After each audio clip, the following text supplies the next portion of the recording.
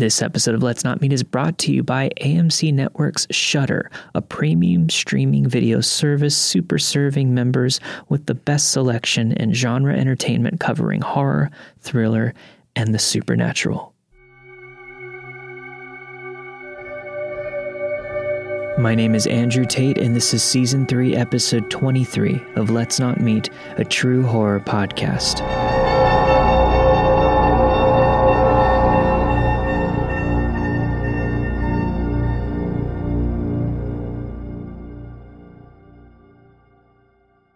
This happened to me a couple of months ago, but when it first happened, given how crazy it was, it took me a few weeks to collect myself enough to type it up and post it.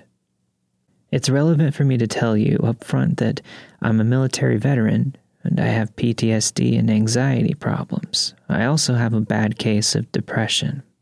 I've read that CBT, cognitive behavioral therapy, can massively improve PTSD symptoms and in turn help to reduce anxiety. So I have been trying various techniques at home. The problem there is my wife and I live in a small 2-bedroom place. It's a ground floor flat with an upstairs neighbor with absolutely no concept of other people. A jock douchebag type who's a personal trainer. But he trains at home, too, because gains, you know. The kind of guy whose only 2 topics of conversation are protein powder and steamed rice. I'm sure you can imagine the type. Anyway, with that being a constant issue, meditation and quiet mindfulness are just not possible with the constant noise. My solution is to do my normal routine during the day, but take advantage of the insomnia that I have later on. At around 2300 hours, I would put on my coat and my shoes. As we live near the beach, I figured I would just walk to the beach now that there's pretty much 0 people around. I walk on the sand, and I'm mindful to the sounds of the ocean. Sounds nice, doesn't it? It was for the first 2 times. But you know what they say, 3rd time is the charm. The walk to the beach from my home isn't that far, maybe a little over half a mile. But once I got there, I would walk to the very end of the beach until you reached the cliff where there is a World War II artillery gun turret, which was another half-mile-ish. Sometimes I would walk up the path to the cliff and to the gun, and stare out into the blackness of the midnight ocean, which was only broken by the occasional flash of light from the lighthouse. I would sit and listen to the waves crashing against the cliffs. Sometimes I would close my eyes and just concentrate on nothing but that sound. I felt safe there, knowing that I was alone, just me and the ocean. Usually before I turn tail and head home, I would walk down to a small row of benches. They're all marked with plaques in remembrance of someone who also came and enjoyed the view, although I imagine they came during the day. The benches are close to an old pub that was shut down years ago, and I heard that the place used to be used as a dogging site or a brothel or something back in the day. So when I saw vehicle headlights coming towards the pub, I figured it was some young lads trying to catch potential doggers while they're at it. I sat on the bench and waited for the car to pass me, but as it rounded a bend in the road further up, I was momentarily lit up by the headlamps. The headlights of this vehicle went off immediately, and the car went off the road and out of sight for a moment. At this point, I was fully alert and a bit cautious, so I dropped to one knee and ducked behind the bench that I had been sitting on. The vehicle drove past me. It was maybe 40 feet from me, and as the lighthouse illuminated the vehicle, I could now see that it was an old beat-up Land Rover kind of vehicle with this terrible camo paint on the wings. At that moment, someone popped out of the top of the vehicle with a scoped rifle and a huge torch. In my head, I was back in Iraq, and my senses felt razor sharp. I dropped onto my belt buckle and crawled into a patch of long grass adjacent to the benches. Then I got in a position where I could see them, but they couldn't see me. The guy with the rifle shone his torch at the exact bench that I had been sitting on. Then the others, all searching for me. He started looking all around him through the scope, looking for where I might have gone. My heart was pounding so hard, I felt as if I could hear it. I held my breathing, but more importantly, to try and hide the condensation of my breath. The vehicle started to move to get a better view of the benches, so I started slowly crawling towards the main road. As not only there is a row of houses, but an old stone bus stop that I could take a hard cover in if they saw me, and they opened fire. After about 5 minutes of hiding in the long grass, it started to rain, and they were still clearly looking for me, but were now 150 feet away.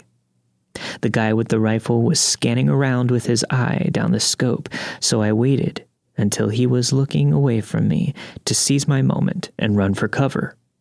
I pushed my hands hard into the wet dirt to launch myself onto my feet. Then I sprinted towards the bus stop while throwing some zigzags in there just in case they had seen me. Luckily, they hadn't, and I was now far enough away that I could take my phone out to call the police. They were there with a riot van and a squad car in about 10 minutes, and as I was talking to the officers in the van, they spotted the gunner's vehicle and took off after them. The officers in the squad car stayed behind to talk to me. The rain was coming down in sheets by now. They asked me if I was absolutely sure if it was a rifle, and I told them yes, it was 100%. No doubt at all in my mind. The officers both looked at each other, and then one of them asked, "And what exactly is your experience with firearms?" I told them I was ex-Army, and I've seen my share of all kinds of firearms. Then they asked me what I was doing there after midnight, which is a pretty fair question, to be honest. I explained that, quite ironically, I was taking a mindfulness walk to ease my PTSD symptoms. They were satisfied with that explanation, if not somewhat amused, and told me that the Armed Response Unit was en route. I asked if they needed me to stay behind and make a statement, but the officers told me not to bother waiting around because they most likely wouldn't need to take a statement beyond the call that I made. And it also was pissing down rain, so I should get home and get dry. It was over, but I still felt super wired and my heart was still thumping hard in my chest. I started the walk home. And when I was about halfway there, a police helicopter buzzed overhead and settled over the area where I had been sitting on the benches with this searchlight going. It was right then that it hit me like a shotgun to the chest. What happened? That was fucking real, and it was here. What the fuck? My head started swimming. My heart was pounding twice as hard now, and my legs felt like jelly. My lungs felt glitchy, like I couldn't breathe properly. I dropped to my knees, crying in the streets in the pouring rain, the only light coming from a nearby street lamp with a flickering bulb. I was gasping for breath, thoughts flashing in my head, thinking that if I stayed still, if I hadn't hunched behind that bench, if I had done any number of things differently or hadn't, then I could have gurgled my last breath alone in the dark, cold, wet dirt. And my wife would be none the wiser till the following day. I had no idea if they were even there for me, and if they were, how could they know I'd be there? I'd been twice before, I suppose. It's not like there's animals to hunt there beyond foxes, and why hunt foxes from a vehicle with a rifle and a torch at midnight? Anyway, I'm not ashamed to say that my experience terrified me. I guess my Army training helped me to stay alert and to stay hidden, but I don't really know. Today I made a call to the police to try and get an update on what happened. After a quick description of what the initial incident was, the officer on the phone, I assume she was an officer, was able to find the incident report right away. Basically, the first officers on the scene confirmed that they had seen the vehicle and they had gone off the road in pursuit. They said that they had given chase over difficult terrain for as long as they were able to, then the vehicle turned off all its lights and made an escape using the dark as cover. The armed response units were also called as a precaution and patrolled the entire area while the helicopter was dispatched in order to try and locate the vehicle with heat cameras. Both teams were unsuccessful in finding them because by the time they had arrived on the scene, they had gotten away. CCTV was also checked but yielded absolutely nothing. I told her I was sorry if they felt I had wasted their time, and I guessed that I must have overreacted due to my PTSD. She told me that as far as they are concerned, I did the right thing. She also said that there have been a few isolated accounts of gunshots having been heard in that area over the last few years, so maybe rethink taking my walks late at night. I didn't have the energy to explain again why I used to wait until it was so late to go walking. But any advice about avoiding getting shot is good advice. So instead, I just agreed with her and ended the call. After I hung up, I sat down for a few minutes, going over the whole thing in my head. It was most likely nothing when all was said and done. But if nothing else, it's taught me that being hyper-vigilant isn't always such a bad thing.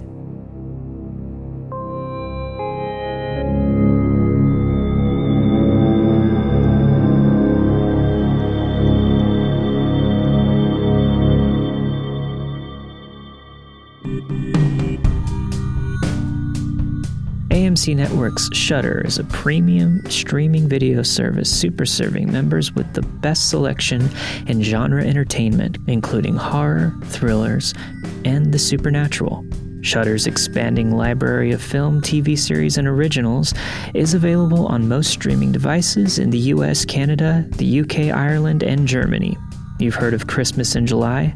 Well, get ready for Halloween in April. Shudder is making April halfway to Halloween month. Shudder will launch its biggest month of non-October programming ever with the premiere of its new series, Cursed Films, the season 2 premieres of The Last Drive-In with Joe Bob Briggs, my favorite show, and Wolf Creek. Also, the first 8 Friday the 13th movies, and a whole lot more.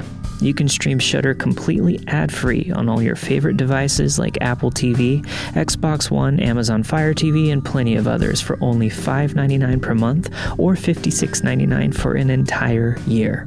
Shudder's expertly curated collection includes titles that I'd personally recommend, like Horror Noir, a look at the history of black horror films and the role of African Americans in the film genre since the beginning. They have a huge range of genres and types of films, from classics to modern favorites. To try Shudder for 30 days for free, go to Shudder.com and use promo code LNM. That's SHUDDER, Shudder. Try Shudder for 30 days for free and go to Shudder.com and use promo code LNM. Now back to the show.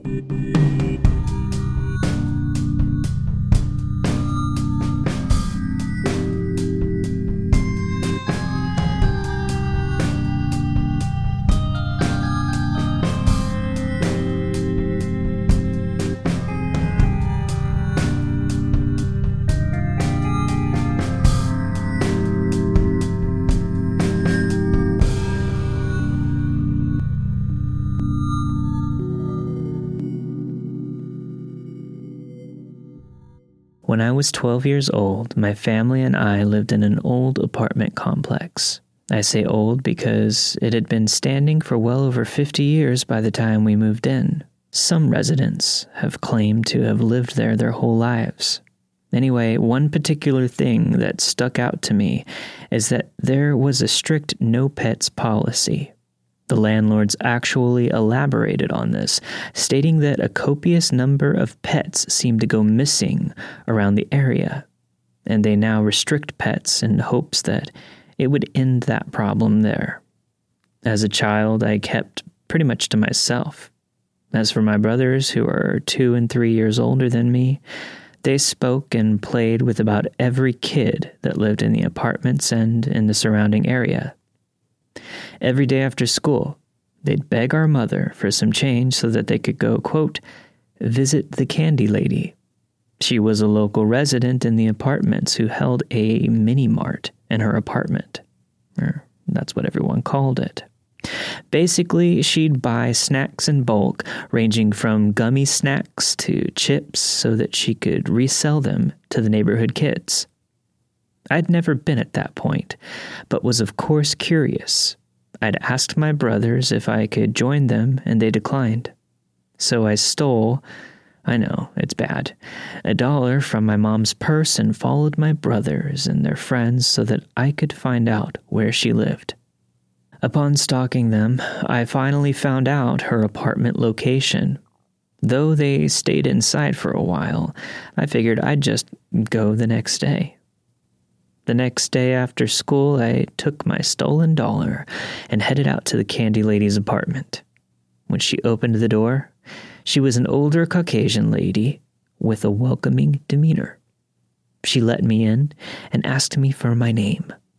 When I gave it to her, I asked for hers. She said to just call her the Candy Lady.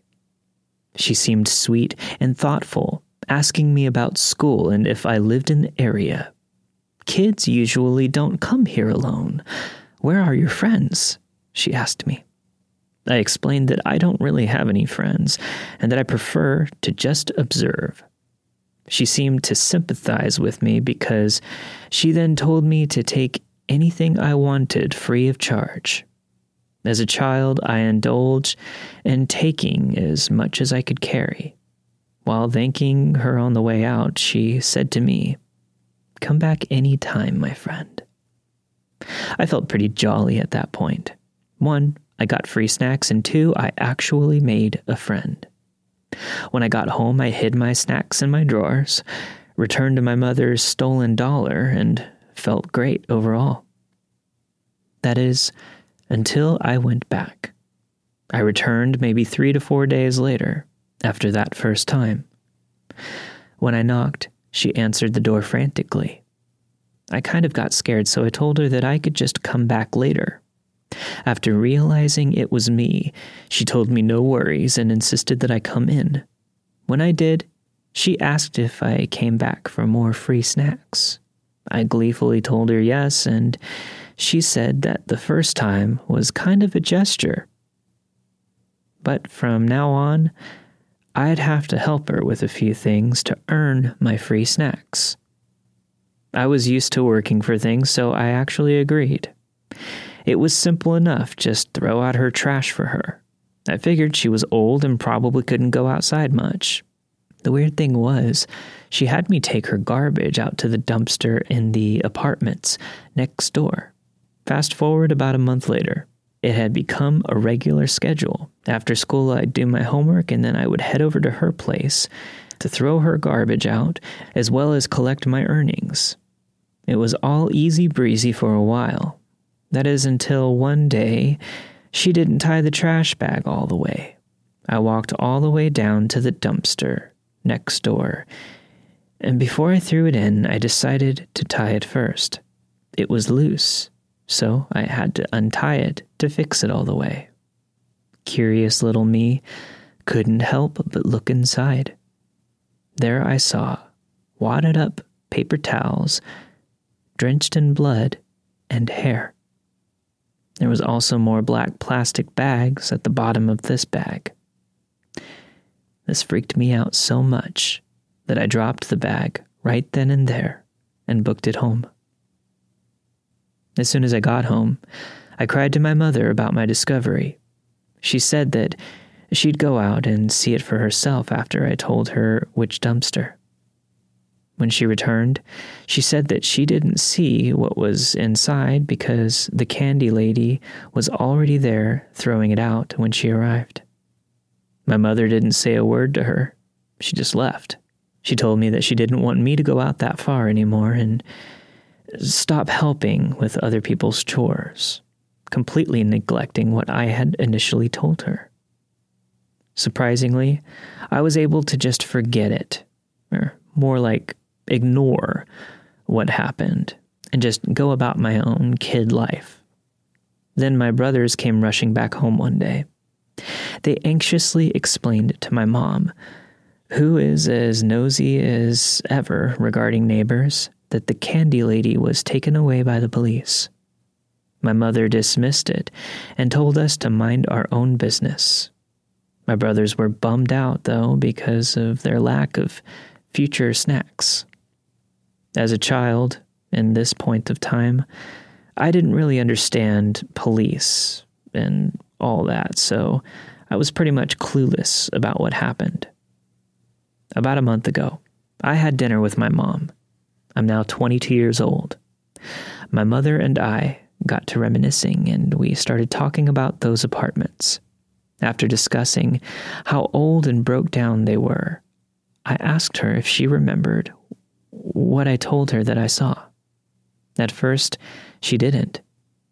Then I mentioned that she was arrested by the police.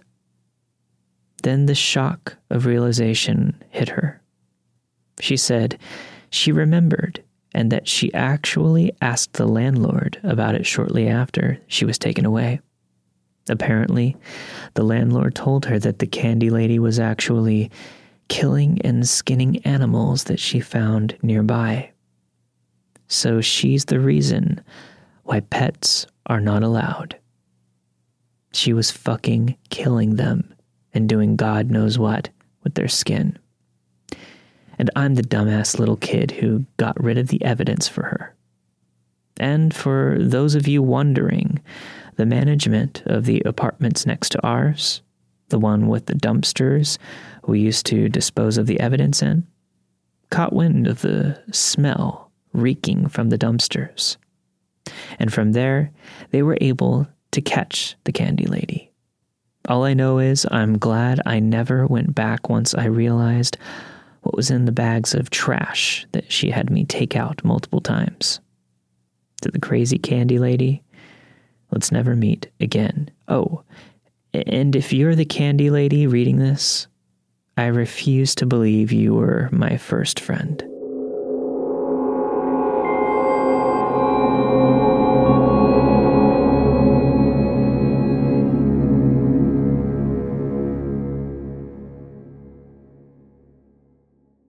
This happened to me when I was 11 years old, and for a very long time I felt ashamed and even guilty of the whole situation. My mother and her former partner invited friends to our apartment from time to time. They sit together and have some drinks listening to music, and they have a good, funny time. Many of these friends also had children, so I was friends with them. When the adults had their party time, we kids had our pajama party. I was usually the oldest of all the kids and had a good relationship with all of the adults. I did not have a good relationship with my mother. Even my relationship to her partner was better. So to me, it was really special. They respected me. They listened to me. The women talked to me about women's things, and I always felt like I was taken seriously. There was one couple that separated because one of them was cheating, and I overheard some drama the adults were talking about. I was friends with the daughter, since she was my age. My mother and her partner were still friends with the mother and the father, despite their issues. One evening, the father, Peter, visited us. Peter sat together with my mother and her partner, and they chatted a little bit until they got drunk. There weren't any other kids, but I can't really remember. At one point, I don't know how we got there, but I ended up playing hide and seek with him. Peter was so friendly and chatty, he encouraged me to learn an instrument, and I opened up to him. Sometimes I still feel ashamed and sick because of my naivety. It was getting late. I had to go to bed. My mother was tired, her partner was tired, and Peter decided to sleep in our living room on the couch. Nothing too unusual. I woke up in the middle of the night because someone was constantly talking to me. Peter had sneaked into my bed under the blankets and talked to me quietly while stroking my hair. He said he would get me a keyboard so that I could learn to play it. I was horrified. I knew this wasn't okay, but I was too afraid to call my mother or her partner. I knew they were drunk, too, and I thought this was my fault alone. I said to Peter that he had to leave my bed in my room. I begged him to leave me alone. I convinced him to leave, and he went back to the living room. I thought it was all done, but no. Later, I woke up again with him in my bed. I stood up and told him to leave. Please stop this. Let me sleep. It was already early in the morning. The sun was rising again. I kept friendly, and somehow I made Peter leave my room. This time, I took the key from our bathroom. It fits every lock. And I locked my room from the inside to keep him away. He actually tried again to get into my room. But now I was safe, but not safe from my own guilt. I wanted to talk about it with my mother, but I couldn't. Now, I would shake my younger self to talk about this. This is not okay. This isn't your fault. You were just a little girl. But back then, I couldn't. I just felt sick in my stomach. Nothing serious happened. He didn't hurt me physically, so I believed that it wouldn't make sense to talk about it. I know now that there was no reason for guilt and shame. I really thought that it was all my fault because I wasn't nice to Peter. Peter never visited us again, and I also haven't seen him when I visited his daughter. Years later, when I was a teenager, I told my mother about that night. She got furious. She said I should have told her. She was so angry with Peter. But then, my mother is not a very reasonable woman. A few years back, when she discovered Facebook, she became friends with him. I couldn't believe it. Don't you remember what I told you about him? I asked her. But she actually didn't even care. I hope so much that his daughter was safe and secure. So to Peter, let's not meet again.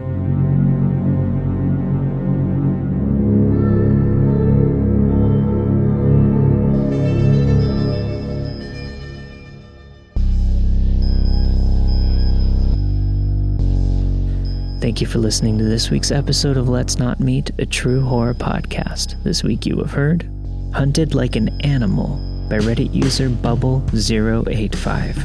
Candy Lady's Insidious Secret by Reddit user Wicked Dude. Then finally, Let Me Stroke Your Hair While You Sleep Even If I'm Not Your Father by Reddit user TS Cheap Vogelchin. While I haven't been able to keep it up every single night, most nights, you can head over to twitch.tv/Let's Not Meet streams around 7:30 p.m. We're streaming movies, playing video games, just staying up and chatting late into the night. If you want to check that out again, that's twitch.tv/Let's Not Meet streams. I also have more bonus content going up all the time over at patreon.com/Let's Not Meet podcast. If you want to send in your stories, don't forget you can always email me at letsnotmeetstories@gmail.com. I'll see you guys next week, as always, for a brand new episode of Let's Not Meet. Operator, I'm in desperate trouble. I'm sorry, I cannot hear you. Please speak louder. I don't dare. There's someone. Can you hear me now? I'm sorry. But you've got to hear me. Oh, please, you've got to help me. There's someone in this house. Someone who's going to murder me, and you've got to get in touch with him. There it is. Did you hear it? Just put it down. He's put down my extension phone. He's coming up. He's coming up the stairs. Oh, give me the police department. Give me the police department. One moment, please. I will connect you. You've got to hurry. Get the police. Oh, my God. What do you want? Oh, don't come near me. Please, I haven't heard anybody. Please, please don't hurt me. Please, I haven't done anything.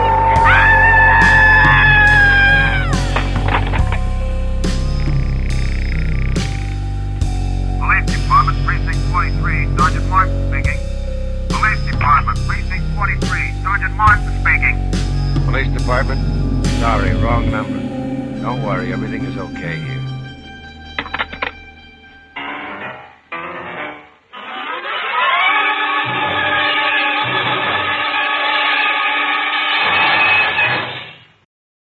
This show brought to you by Quibids. Looking for an incredible way to save big this holiday season on Apple AirPods, Samsung HD TVs, Keurig coffee makers, gift cards, and so much more? Then check out Quibids.com, a revolutionary online auction site where you can save up to 95% on your favorite smart devices, electronics, kitchen appliances, and more. So stop paying retail today. That's Quibids.com. Visit Quibids now. Between prepping ingredients, setting the table, and planning your tomorrow, sometimes you need an extra hand with dinner. Delta Faucet is here to help. Just ask your connected home device to fill your pasta pot with Delta Faucet Voice IQ technology and fill it with the perfect amount of water. Done. Visit deltafaucet.com/voiceIQ to see how Voice IQ can fill your dog's bowl, wash your hands, and more.